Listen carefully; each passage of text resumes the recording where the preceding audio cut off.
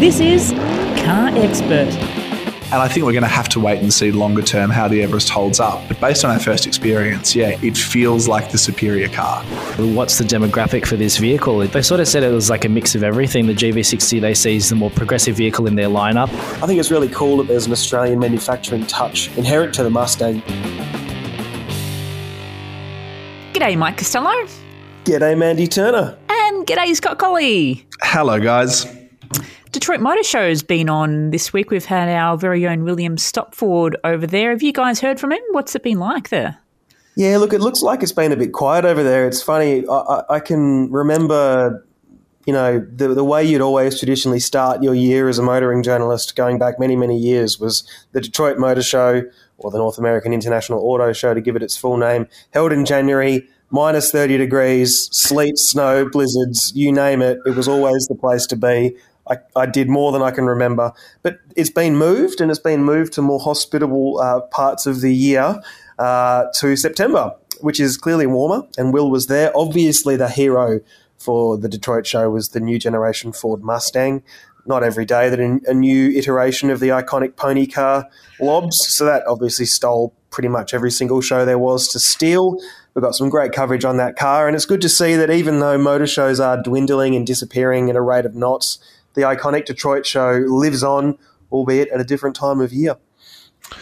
Detroit is one of those shows that even when it's a quiet year and even when it feels like things are a little bit low-key relative to what they should be, it's still important because it is the heart of the US automotive industry. And Ford, using it to launch the new Mustang, although it was outside the show itself, got a whole lot of owners with all of the 7 generations of car to stampede to Detroit and actually put on a bit of an owner event in an attempt to kind of build a bit of hype and really get the community together. Jeep apparently was doing indoor test drives, so you could actually drive a Wrangler on a purpose-built track with a 30-degree slope. So I know that it's not quite the grand showcase of the American automotive industry it used to be, but the Detroit show definitely still has a bit to offer. And I think there was a model that they pitched a couple of years ago, which was almost like Goodwood, where everything was outdoors in the middle of June, in the middle of American summer, and it was more of a motoring festival.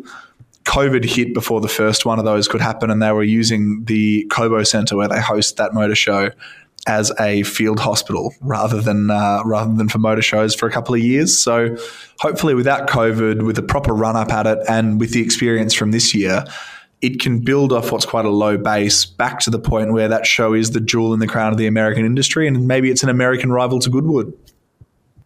Wouldn't that be cool? Actually, I think I saw Goodwood Revival is just about wrapped up too. I know that's different to the Festival of Speed, but I would love to go to something like that. Given your love for old cars that break down all the time, Mandy, I can imagine you would be right at home at the Goodwood Revival wearing an old flat cap and some sort of checkerboard clothing. I can see that vividly. You know me too well.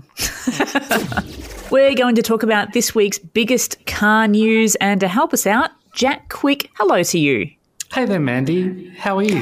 Very good, thank you. I reckon probably the biggest news of this week has been the reveal of the 2024 Ford Mustang. And I sort of have seen that maybe the design has divided the Car Expert team. But first, we'll get all the details from you.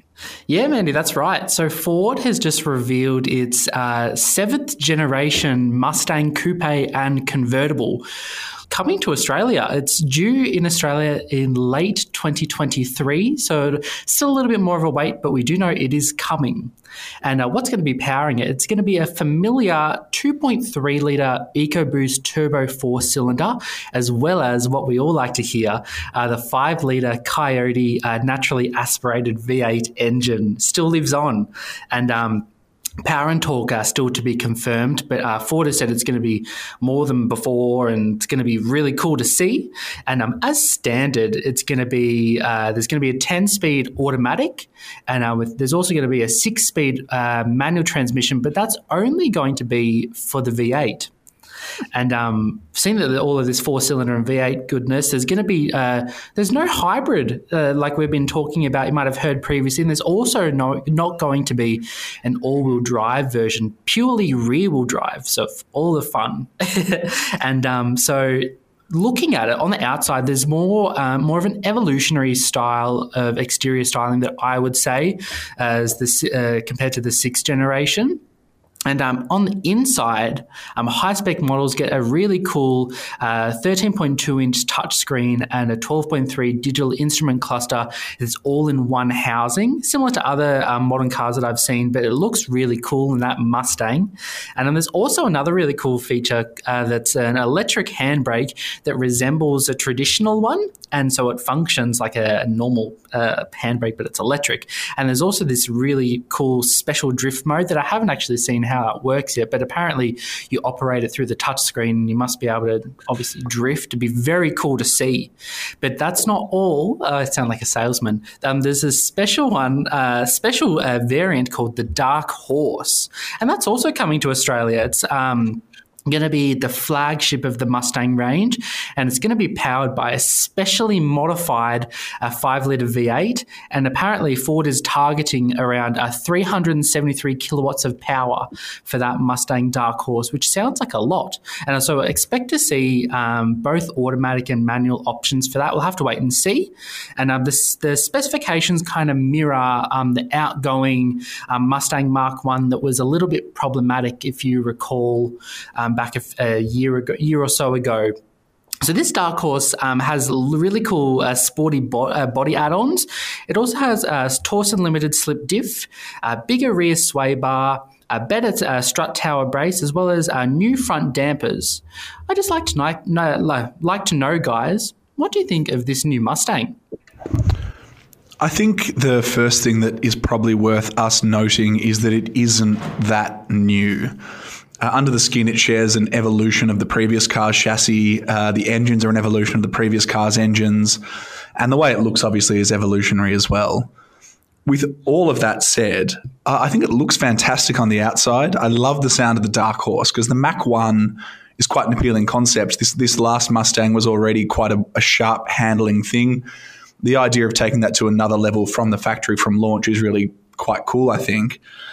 I think the final thing that stood out to me about this Mustang, though, is the interior. The current car has a really interesting retro modern design. It's got what looked like a classic instrument cowl. It's got the old circular air vents on top of the dash and then screens integrated quite neatly into that. The new one just has a wraparound screen display like pretty much everything else. I'm a little disappointed by that. I was hoping Ford would go further down the retro path and maybe give a little bit more love to the Mustang so that it didn't look like any other new car inside. Yeah, I'm glad you said that, Scully, because I couldn't agree with you more. I think the new interior looks pretty flashy and has all the tech, but I'm wondering whether it's going to be as usable as the old one was. There's something very usable about a more analog approach. So that'll be interesting to see. I also want to point out there's a real Australian touch to this car. There's a company out in Geelong in the west of Victoria called Carbon Revolution that makes lightweight carbon fibre wheels, just as strong as alloy wheels, but about half the weight. Now, they've signed a massive deal to supply wheels on that Mustang Dark Horse that Jack mentioned earlier, the range-topping Dark Horse. So they previously done some special edition Shelbys and the Ford GT, but this is the first full-series Ford that's used the Australian-made wheels, and I think it's really cool that there's an Australian manufacturing touch inherent to the Mustang because, as we know, Australia is one of the biggest markets for that car. It's a hugely popular vehicle here and has been the top-selling sports car in Australia for about 8 years now, and I imagine the new one will be no different to the one that it replaces. Well, we've been talking about this, I feel like, for years now. Ferrari's first crossover, the 2023 Puro Sangue, has been unveiled. I'm pretty sure I said that right, Jack. Yes, I do have to apologise if I pronounce it wrong as well, but I've been pronouncing it Puro Sangue, very Croft-like in my mannerisms when I say that. But yeah, so Ferrari's revealed its first ever SUV, and it's also powered by a 6.5 litre naturally aspirated V12 engine, which is crazy for an SUV. And it has 533 kilowatts of power, as well as 716 newton meters of torque. So it's not a not very powerful V12. It's a very powerful and naturally aspirated V12. Has a red line of like beyond 8,000 revs from memory. And I reckon it's going to sound insane in person if I ever get the chance, which I highly doubt. Well, I'll get the chance to hear.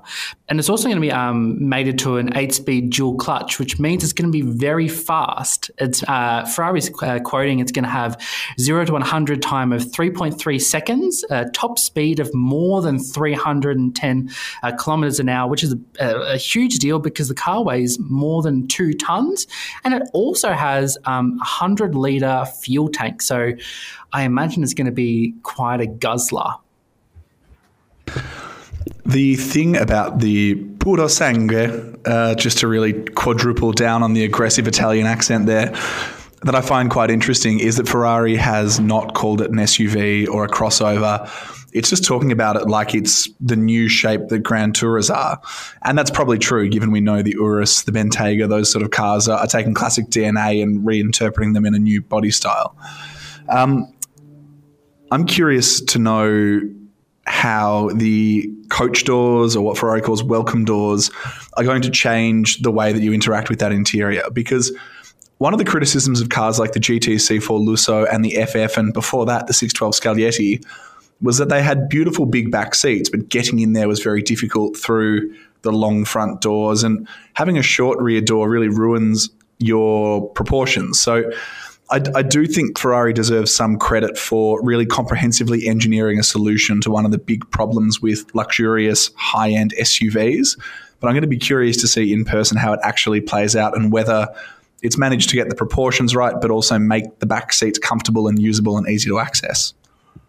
I think another interesting aspect to this car is, Ferrari's taken a bit of a punt here on its image, because there's obviously going to be those people that say, well, you've made an SUV, your brand's dead now, you've forsaken sports cars and you've gone down the crossover path like everybody else. And I think Ferrari's really tried to circumvent that with capping the production of the Purosangue quite substantially. So this could sell, well, you could sell in pretty big volumes with this if you really wanted to. But out of its installed annual capacity across the company of 15,000 cars a year, it's saying only 20% of that is going to be the Purosangue. So that points to about 3,000 per year over a 4 to 5 year life cycle. So this is not going to be some mainstream Porsche Cayenne or even Lamborghini Urus type thing that you see with regularity. It's going to be a rare bird. There's not going to be many of them floating around anywhere, especially in Australia. And Ferrari is basically already sold out. The amount of interest that it's taken, according to senior executives that I've been reading, are saying that they've basically sold out as many as they could build across pretty much the entire life cycle, and they're really only inviting existing buyers to make the plunge and get a Purosangue rather than broadening it out. So I think it's a very interesting approach. It's not quite the approach that some rivals have taken with their SUVs in terms of how they're going to sell it, and I think that's really worth noting. Well, it seems like the week of reveals, Jack, we've also had photos through of the 2023 Subaru Crosstrek, which apparently is the XV, but just a name change now, right? Yes, Mandy, that's right. So Subaru has revealed its replacement for the XV as it's known in Australia, and it's going to be called the Crosstrek globally. So get used to the name. You'll be hearing it a lot. So it's first of all, it's going to be going on sale in Japan. It says in 2023 or later, which sounds really confusing, but apparently it's coming. And details for the Australian market are coming soon. So it's all very vague, but something is happening, and we will get it at some stage, I'd have to say. At this stage, Subaru has only revealed the hybrid version of the Crosstrek so far for Japan. And we'll have to wait and see for the rest of the lineup at this stage. There's lots of holes in this. It's expected this engine, the hybrid powertrain, is a 2-litre, as an evolution of the existing 2-litre e-Boxer powertrain, which mates together a petrol engine which produces 110 kilowatt and 196 newton meters with a small electric motor and a lithium-ion battery. A few things Subaru is claiming with this new generation model. It's going to have less vibrations and less engine noise.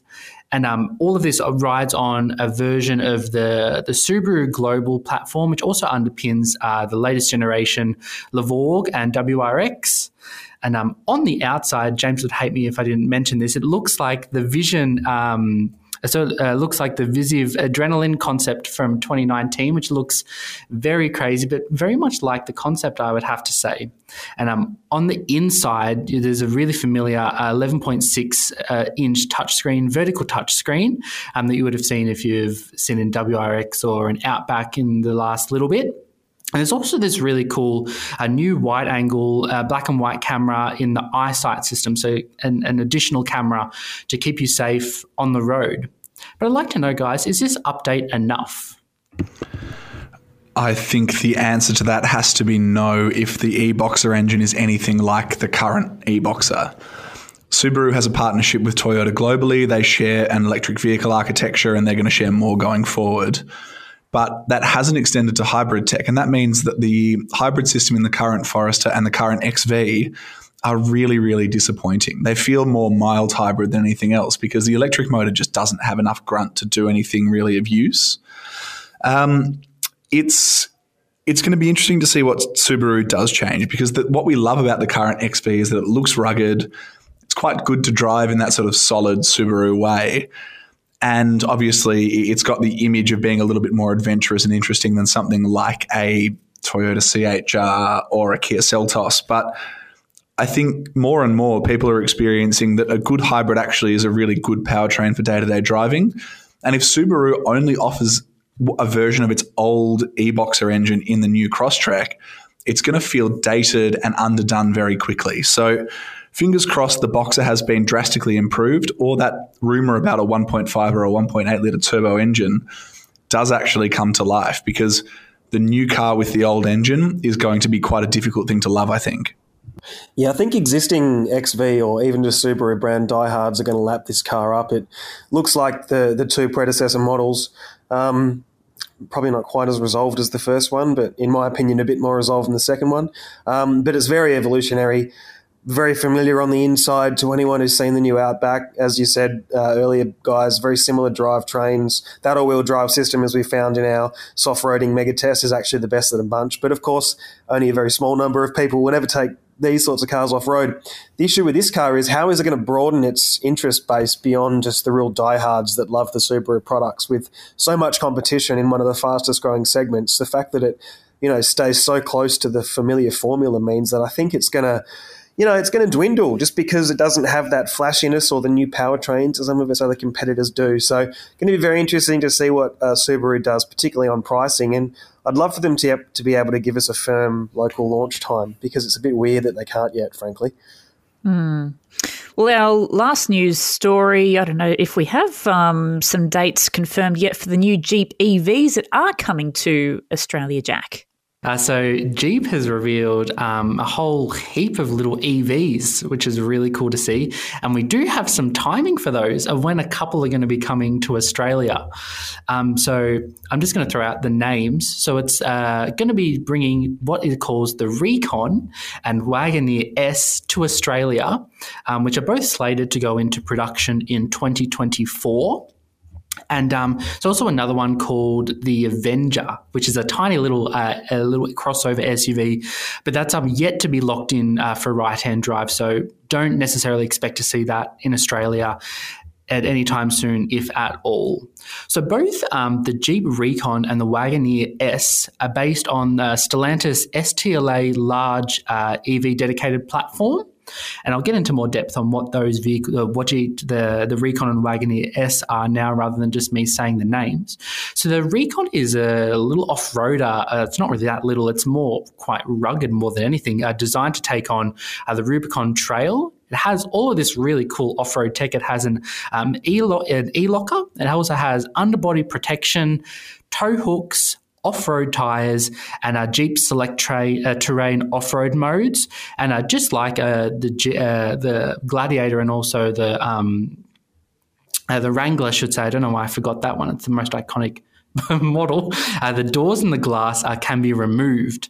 And also the Wagoneer S, which from what I understand is for now just a placeholder name, it will form an extension of the Jeep brand, pushing it more to a premium market.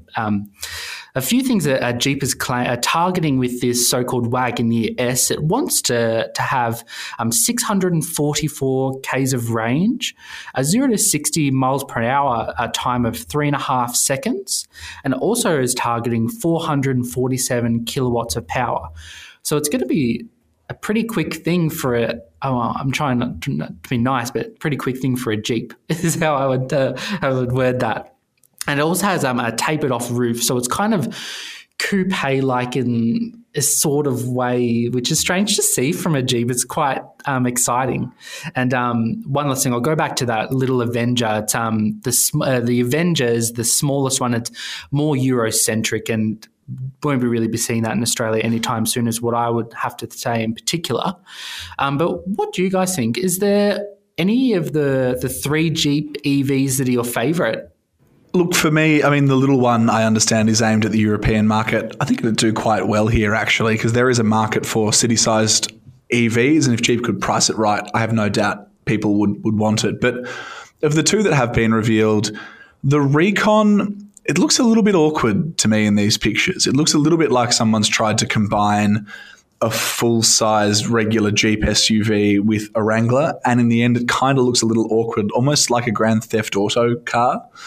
I love the promise of the capability it'll have, and I have no doubt it'll be a beast off-road. But I think the Wagoneer S really delivers on what Jeep has been trying to do for a little while now in moving upmarket. We've driven the new Grand Cherokee L, we've seen the Wagoneer in the US, and they're nicer versions of existing Jeep sort of design languages and materials and that sort of thing. This electric Wagoneer S looks like it takes things to the next level again, and really is sort of a clean start for Jeep where it can really explore this new upmarket premium American Range Rover thing it feels like it's going for. So of the two, I think that's the one I'd be more excited for, provided it's priced reasonably. Because if you're paying $125,000 for a Grand Cherokee L Summit Reserve, I know it's a slightly bigger car, but I shudder to think what a Wagoneer S might cost. Yeah, that Recon has a lot of potential, doesn't it? I think it does look a little bit gawky from some angles. It also suggests, of course, that there won't be a full electric version of the normal Wrangler, given that you can remove the doors on it. But a proper 4x4 capable removable door, 5-seat electric 4x4 is exactly the sort of vehicle that Jeep really needs to be honing in on. No brand is better placed to offer a vehicle like this than Jeep. No one has the kind of following in this sort of segment than Jeep. So I'm glad that it's going down that path. And again, provided it can get the basics right, I think it could be onto a real winner with a car like that, because it's just not going to have a lot of competition. Well, you can you can see that story at carexpert.com.au now and take a look at the photos. Let us know what you think in the comments. Jack Quick, thank you so much. Thank you very much. The Genesis GV60 is here, the first all-electric car based on the eGMP platform, the GMP platform. Very keen to hear what James Wong thought of it after spending some time behind the wheel at the recent launch in Melbourne. Hello, JWO. Hello. How are we all? Fabulous, thank you. Look, I don't think many of us were taken by its looks when we first saw the reveal photos. What's it like in the metal? It's quite an interesting car, and I guess that's sort of like a way to put it in general. Like, even, how sometimes you say, you see it in person and it looks much better, or it sort of all comes together. It's still, I don't know how to put it. I didn't hate it when I saw it in the metal, but it sort of still has an awkward rear end where it's got this sort of bulbous sloping tailgate and bumper treatment that sort of looks a little bit like upright. It's sort of giving a bit like 5 Series, 6 Series GT vibes from V&W. Those sort of like big, elongated, hatchbacky style things. So, it's an acquired taste. I think it also depends on how you spec it as well. There are so many different colors available, and then the character can really change based on that. We had some cars that were in, a more subdued white, black, even a navy, and then there's also like this eye-searing like lime color. So it can really change the character and the look and the classic beauty of it, I guess, depending on how you spec it. I warmed to it. I much prefer looking at it from the front than the rear. And I guess when you're driving it, you're not looking at the outside at all. So it's probably less of an issue. And the interior is actually really cool. So, I think it'll grow on people. And I guess a lot of these new dedicated electric vehicles are sort of a little bit funny and awkward looking from some angles anyway. So it's not necessarily that different from the wider set of competitors. So, JWO, we know under the skin the GV60 is essentially the same car or a version of it as the Kia EV6 and the Hyundai Ioniq 5. What has Genesis done to make the GV60 feel different? And do you think it can justify the extra cost relative to those two cars, which are ultimately mechanically and electrically very similar? I figured this was going to come up in the discussion. So the GV60 is a little bit smaller in most dimensions than both the Ioniq 5 and the EV6. So it's sort of pitched as like that smaller, more compact, sportier offering. Whether it delivers on that, I guess we can get to in a little bit with the driving impressions. But in terms of can it justify its extra pricing, I think it really depends on how you look at it. The cabin is meaningfully more upmarket in terms of both the trims, the sound insulation. There's a bit more tech in the GV60 that is currently unavailable to the other two models. Like, for example, the digital side mirrors, we don't get them in the Ioniq 5 yet, even though they're available overseas. And there's a few other things that like the Napa leather is quilted and it's like lining the cabin, and all the different interior options in terms of colorways and things like that. So there's a lot going on there that sort of adds to the premiumness of it. Whether it's worth the 20 grand upspend, depending on which one you're looking at, it is quite a lot of money. If you look at the GV60 from the performance model as well, it's actually the most powerful version of that platform currently on sale, and at least until the EV6 GT and the Ioniq 5N arrive. So it's running up to 360 kilowatts and 700 Newton meters when you have it in boost mode, which gives it a 0 to 100 time of 4 seconds flat, which is fast in anyone's books. And when you look at it compared to what Kia's claiming with the new EV6 GT, it's about half a second off from 0 to 100. But, you get a much nicer cabin. And, as far as we know, the EV6 GT might not actually be that much cheaper from, a starting price perspective once that arrives here in Australia later this year.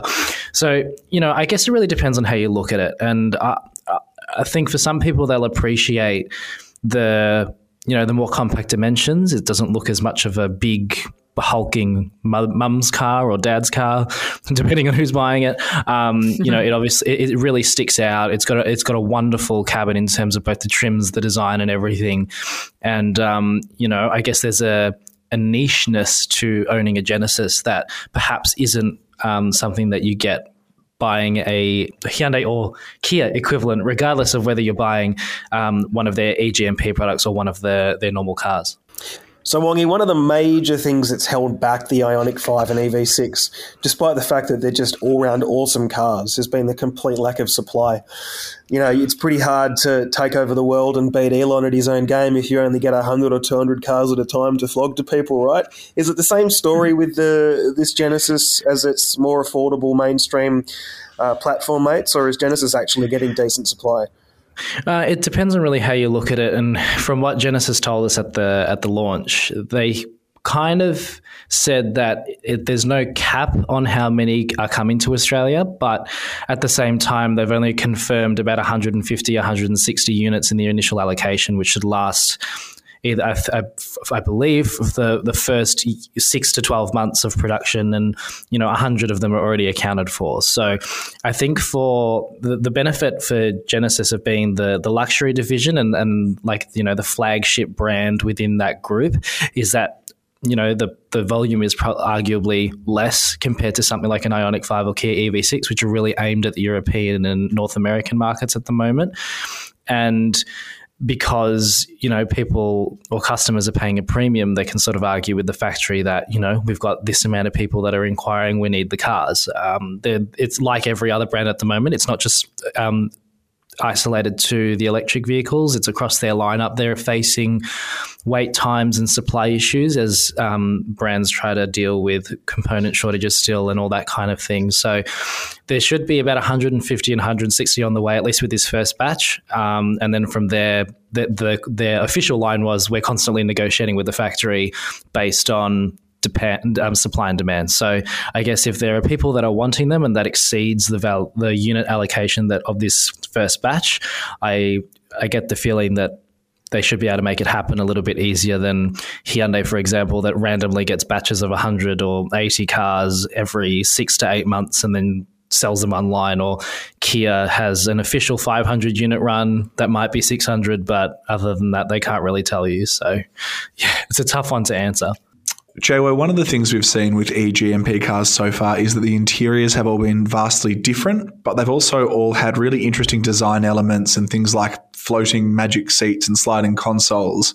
How has Genesis combined its unique kind of design language with the freedom that eGMP brings? Yeah, that's a really interesting question, and it's sort of like a mix there. Genesis, I believe, tries to pitch to a more conventional old school buyer, so they've had to factor in maybe an older or more traditional buyer demographic, but then also being able to utilize the benefits that come with such a modular, dedicated EV platform.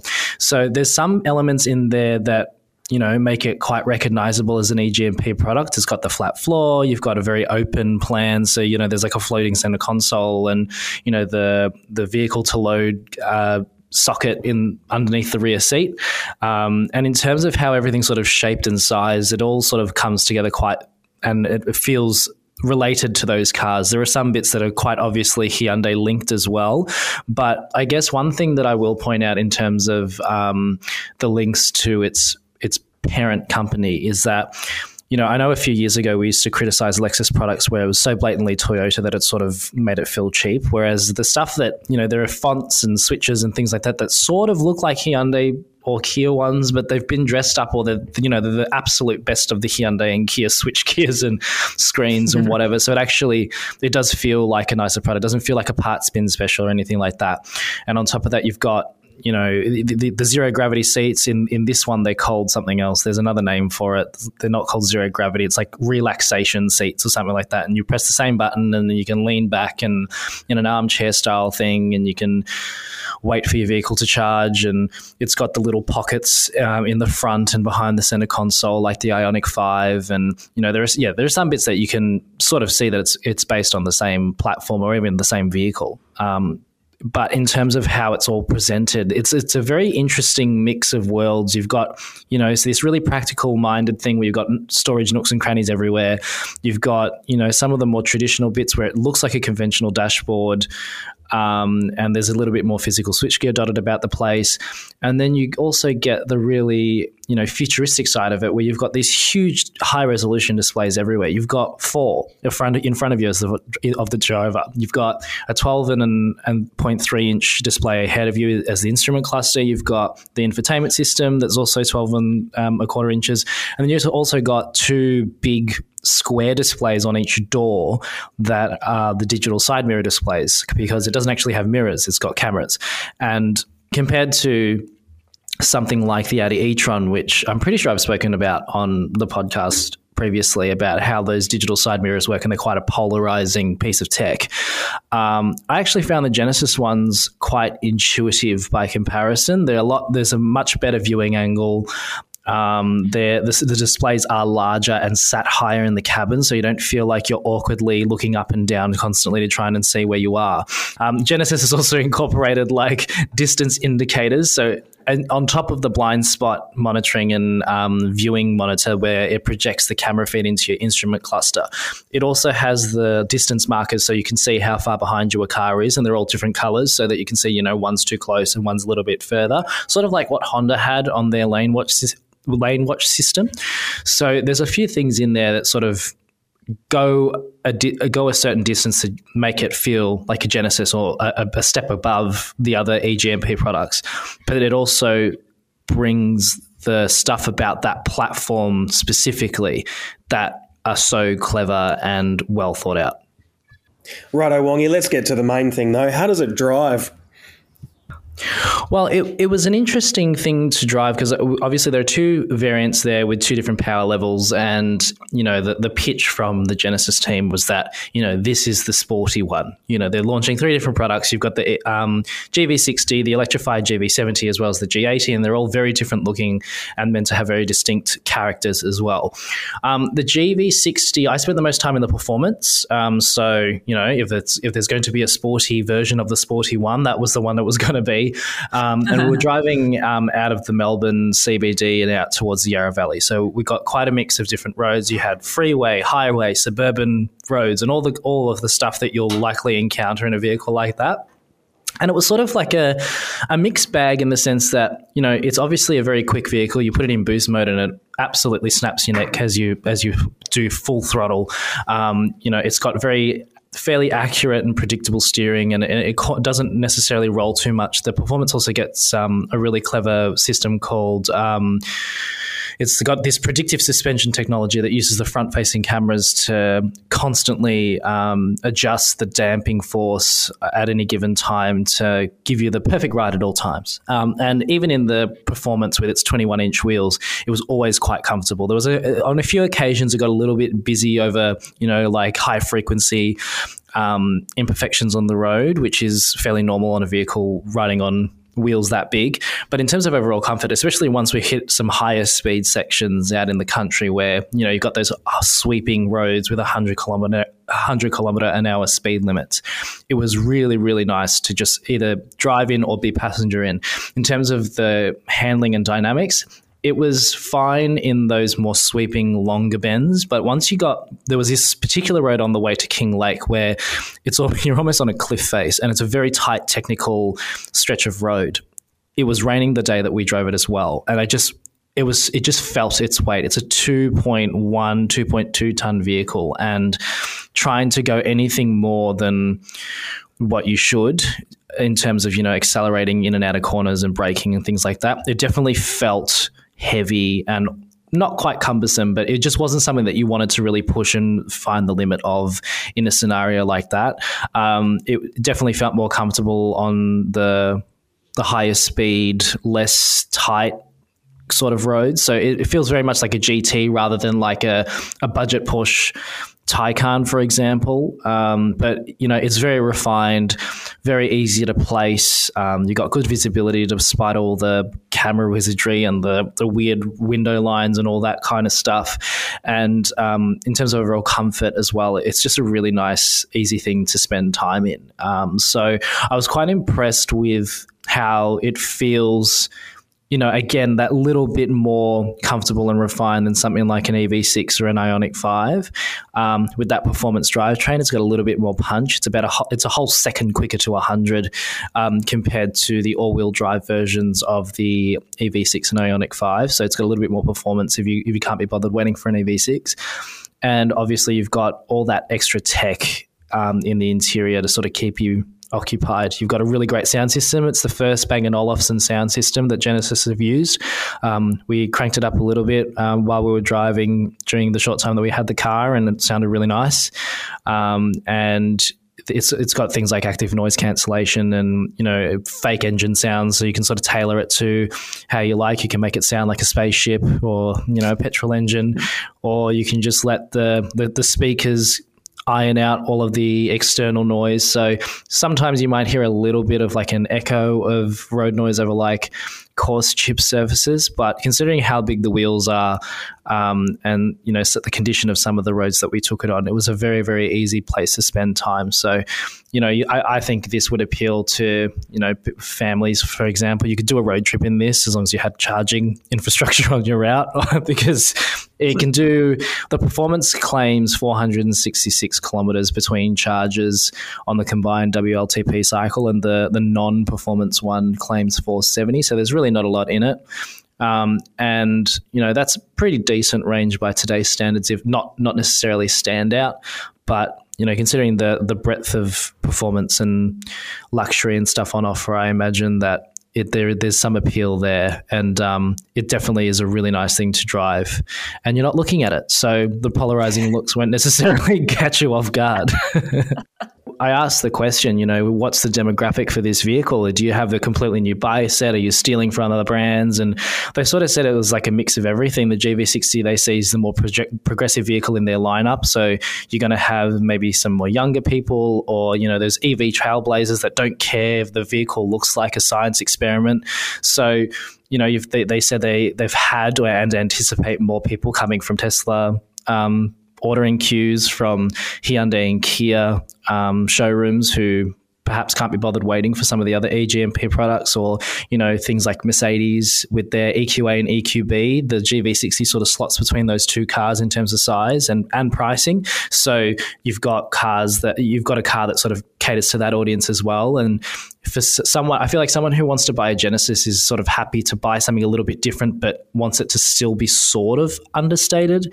So, it stands out, but it doesn't, it's not as crazy perhaps as the polarizing design suggests. And I guess it also depends on how you spec them. So it's a really interesting product, and I can see the appeal. It's definitely not perfect, but it's definitely, I think, a worthy addition to the sprawling EV market. I think more choice for the consumer can only be a good thing.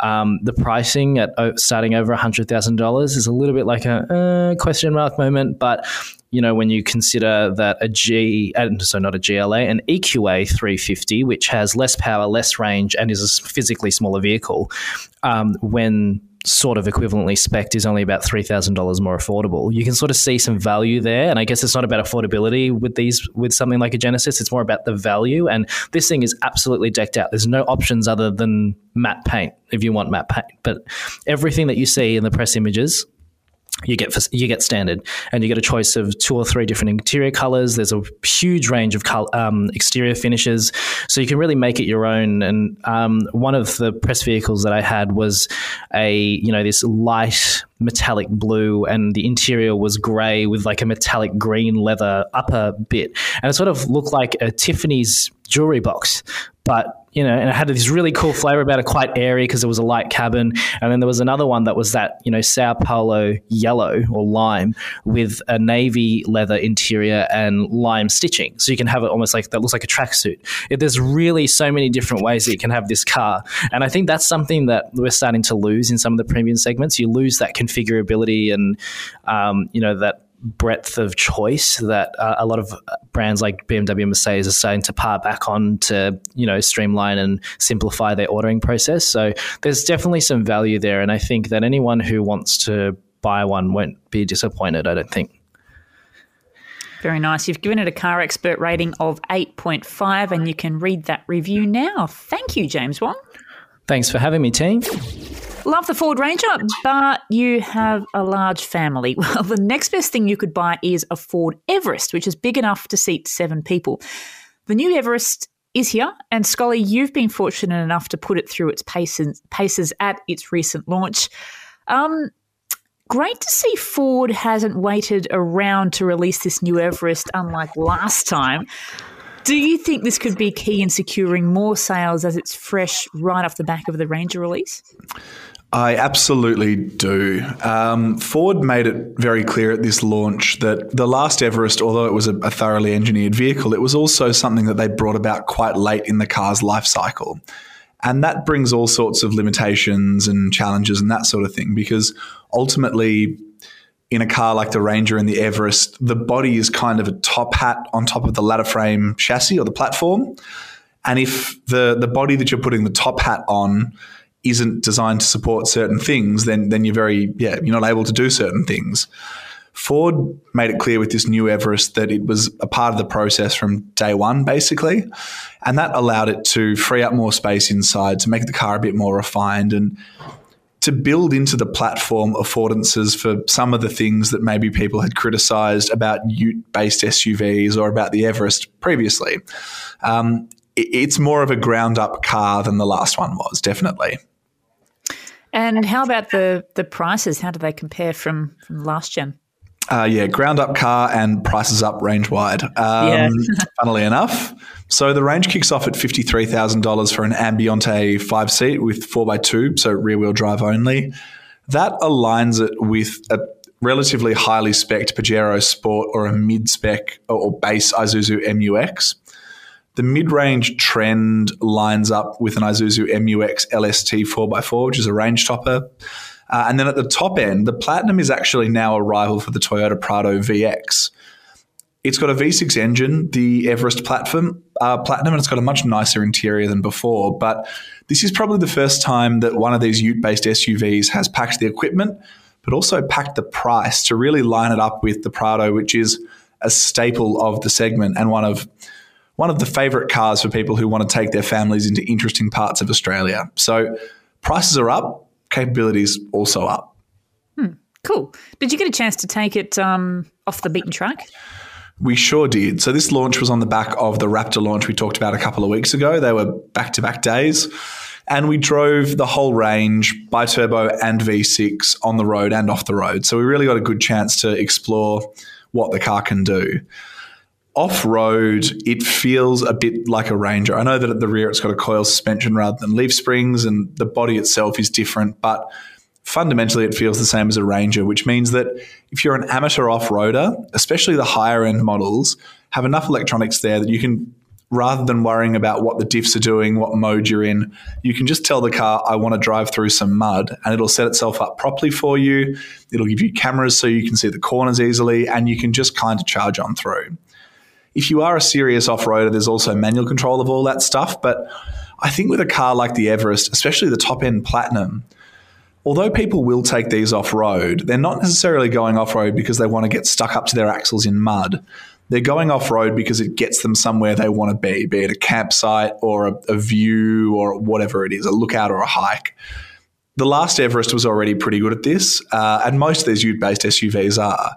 What the new one does is it moves the game forward a little bit by being a little bit easier to use again, thanks to some of the screen tech inside. It also has a wider track. The suspension's been retuned, and Ford says it really focused on removing head toss, which is when you're going over lumpy roads and you sort of feel like you're a bobblehead and your head's rolling from side to side. Compared to the older car, it definitely feels a little bit more settled off-road. It feels a little bit more like you float over surfaces that throw you around in the older one. But yeah, the big step forward is how easy the tech is to use. I will also say that although we are probably going to spend a lot of time talking about the V6, and it is a lovely engine off-road because it's got so much smooth torque down low, the bi-turbo has been retuned for the new Everest like it has the Ranger. And where the last Everest engine, it felt a little bit busy. Even at lower speeds, it didn't know quite what gear it wanted to be in and where it wanted to be in the rev range. The new one feels more confident. It doesn't shuffle around the gears as much. It doesn't surge as much when you put your foot down. And that makes it a nicer engine to drive when you're going over tricky terrain because you feel like you can trust a little bit more what it's going to do when you just gently lean on the accelerator. So there are definitely going to be people out there who are towing or who are doing some more serious off-roading who want the torque of the V6, and I can understand that. But the bi-turbo does feel like if you are doing that sort of thing, it's been improved as an engine as well. So I'm looking at this thing. Great looks, really nice interior, having spent time in the Ranger. Already know that. Aussie engineering, nobody does it better for local roads and conditions. Great engine range, as you just mentioned, the V6, 10-speed auto, plenty of features. Aside from familiarity, what reason would you have for buying a Prado over one of these? It looks, on paper at least, to comprehensively outgun Australia's favourite large off-roady 4x4 in just about every conceivable way, aside from the fact that Toyota has a few more dealers and a slightly better reputation. Am I missing something here, or does that kind of sum it up? I think that kind of sums it up. I think time will tell on the reliability in the dealer network front and what it lacks in features, what it lacks in tech and refinement, that sort of thing. The Prado does ultimately have time on its side. And if you are going to take 4 kids deep into the wilderness, that does really count for something. But based on our first drive, especially in the case of the Platinum V6, the Everest feels like a more resolved car all around. When you're sitting inside it, it's got a more up-to-date modern tech suite, and I don't think it's nearly as nicely appointed, but I would argue that vertical 12-inch screen and the wireless CarPlay and the digital dash are actually more modern and more up-to-date than what's in the new Land Cruiser 300 series, let alone the older Prado, which is based on an older platform and tech from Toyota. The way that it drives on the road, it feels more grown up and more refined. It's still definitely based on a ladder frame, but when you're driving it around long sweeping bends and that sort of thing, the Prado feels quite floaty and quite loose and wants to roll over its outside front wheel. And it's the same story with an MUX and a Fortuner and that sort of thing.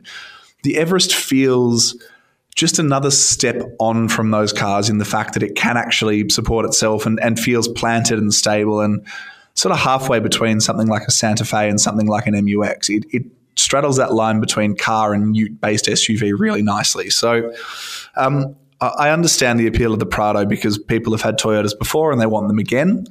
And I think we're going to have to wait and see longer term how the Everest holds up. But based on our first experience, it feels like the superior car. Interesting. What did you think of the cabin practicality in the space?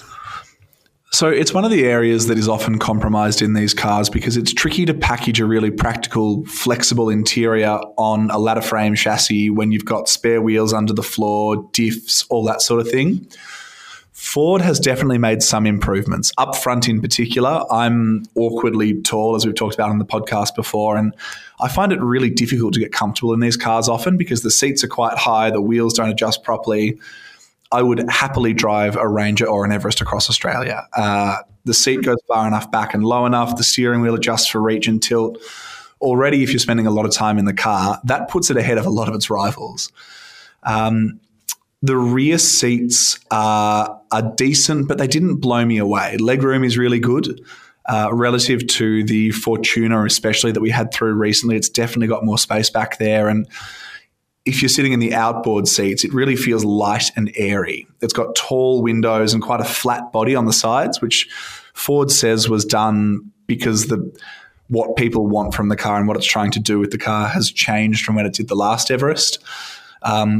It's also, like in the Ranger, it's put the door handles in the door grabs rather than up on the top of the door trims. And if I say door one more time, I'm going to have a stroke here. But it's done a whole lot of things that are designed to make the cabin feel more open and airier. And look, to be honest, I don't know if the door trim is actually thinner than it would be if they'd used a normal door handle, but I do know that even for me sitting in the back, I didn't feel hemmed in like my shoulders and my knees were being pushed against the sides of the car. And if you've got tall teenagers in the back on long drives, that's really valuable.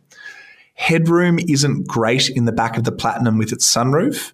And all of them have a tunnel running through the roof where the air vents go. So there's air vents for the second and the third rows. If you're trying to sit tall people back there, especially in the middle seat, they won't have their head on the roof, but they will probably notice that eats a little bit into it, but it's still, by the standards of the class, very good. Second row slides and the third row is, again, one of the best in the ute class. Ford says the wider platform underneath the Everest, the wider track, means that it could move those seats further apart because there's this wheel arch in the way. And I wouldn't want to spend much time back there. I wouldn't want to put tall kids back there. But if you're putting smaller kids or younger sort of teenagers back there for the school run, they're going to be comfortable enough to not want to kill each other when they get out. It definitely feels better thought out and better packaged than the last Everest. And even though it was getting on a bit, the last Everest was one of the better thought out and better packaged ute-based SUVs out there. So I think ultimately, if you want to carry lots of people in comfort for similar money to a Platinum, a Hyundai Palisade or a Kia Carnival is going to do a better job. But if you do want something that you can take off-road and still has the flexibility of 7 seats, the Everest definitely fits that bill better than pretty much all of its rivals. How did you find the car on a straight stretch of bitumen? It's impressively quiet. I think someone at Ford is a Sandra Bullock fan. They kept talking about A Quiet Place. But compared to even the new Ranger, which is one of the more refined dual cab utes out there, there's a bit of extra sound deadening and Ford says it's tweaked the way the ladder frame flexes relative to the Ranger with the goal of making it a more comfortable place to spend time. We spent a lot of time on the highway in Queensland behind the wheel, and I would argue pretty much everything they said they've done, they actually have executed. At 100 k's an hour or 110 on some pretty average Aussie country roads, there's a little bit of noise from the tyres and the mirrors, but it is very, very quiet and refined. And the engine, especially the V6, when you're not accelerating hard, you don't really notice. It doesn't feel like a clattery diesel tractor. So on that front, Ford has really delivered. How well it rides and how comfortable it is very dependent on spec. The base Ambiente on its 17-inch alloys rides the best of any of them. You can get an off-road wheel package on more expensive models that gives you 18-inch wheels. And with that fitted, the Everest, even in platinum spec, is really lovely and comfortable and feels like a great long-distance tourer. The platinum can also be had with some really flashy-looking 21-inch alloy wheels. They come with highway terrain as opposed to all-terrain tyres, and they're aimed at making the Everest a little bit more acceptable in the sort of school car park where you might see lots of X5s and that sort of thing. They're sort of trying to make it a bit more prestige or platinum, I suppose. They look great, but they do damage the ride quality. You definitely feel things a little bit more, and it's a bit busier when you're on sort of roads with lots of little bumps in them. I'd still happily drive it a long way, but I think if ride comfort is a focus for you, that off-road wheel package is definitely a box worth ticking. Did Ford mention how long the wait times are for the Everest?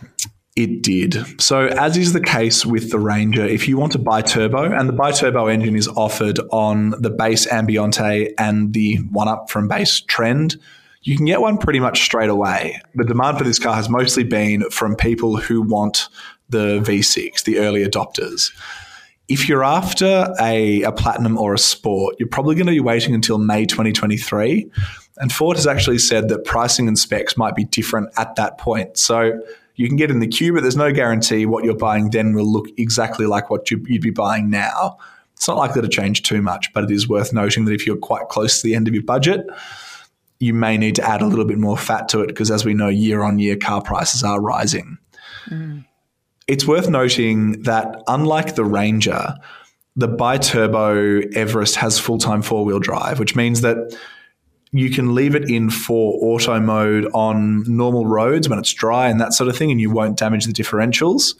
One of the big reasons that I think you would buy a V6 Ranger over the four-cylinder is that you can leave it in 4 auto and it just behaves like a normal SUV, and so you're not worried about losing traction, you're not worried about slipping around when it does rain on the school run. In the Everest, I understand there's a big difference between the spec of the Trend and the Sport, but I will say if you're willing to accept a slightly lower spec car with a few less luxuries, one of the big things that you give up when you go from the V6 to the bi-turbo in the Ranger is that full-time four-wheel drive, and the Everest does get it. So yeah, for me, I'd still be looking at the Sport. It represents the best balance between standard specs and power and luxury and all that sort of thing. But if you can't wait until May 2023, and plenty of people need a new car now, the bi-turbo with full-time four-wheel drive is an even more convincing powertrain in the Everest than it is in the Ranger. Interesting. Can you take us through, finally, the Car Expert rating that you gave it? So the Car Expert rating for this bad boy is a strong start.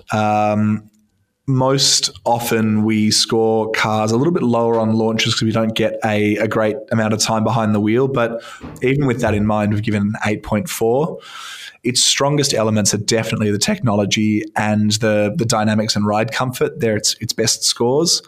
Its lowest score was for value at 7.5. And even that, when we get it side by side with a Prado and with some of its other rivals, might change. But on the face of it, even though it is a very good ute-based SUV, it is still a very expensive ute-based SUV. So when we get individual variants through, those scores might change. But for the moment, that's the starting point. Excellent. That review is live at the site now. Very well written, Scully, and said. Thank you, and thank you. All right, to round out this week's podcast, Moko, what have we got coming up in the garage? We have got a blizzard of new and exciting metal coming through, particularly Melbourne, our biggest office. Lexus LX 600 with its baller limo-like back seats. A couple of Cupras, headlined by the Formentor plug-in hybrid VZE that I've got at the moment. The newly launched Suzuki S-Cross Prestige, overpriced but not terrible. We've also got a couple of utes coming through, the Hilux SR5, Navara Pro 4X Warrior, and several Ford Rangers in their new generation form for a very exciting upcoming video project the team are doing.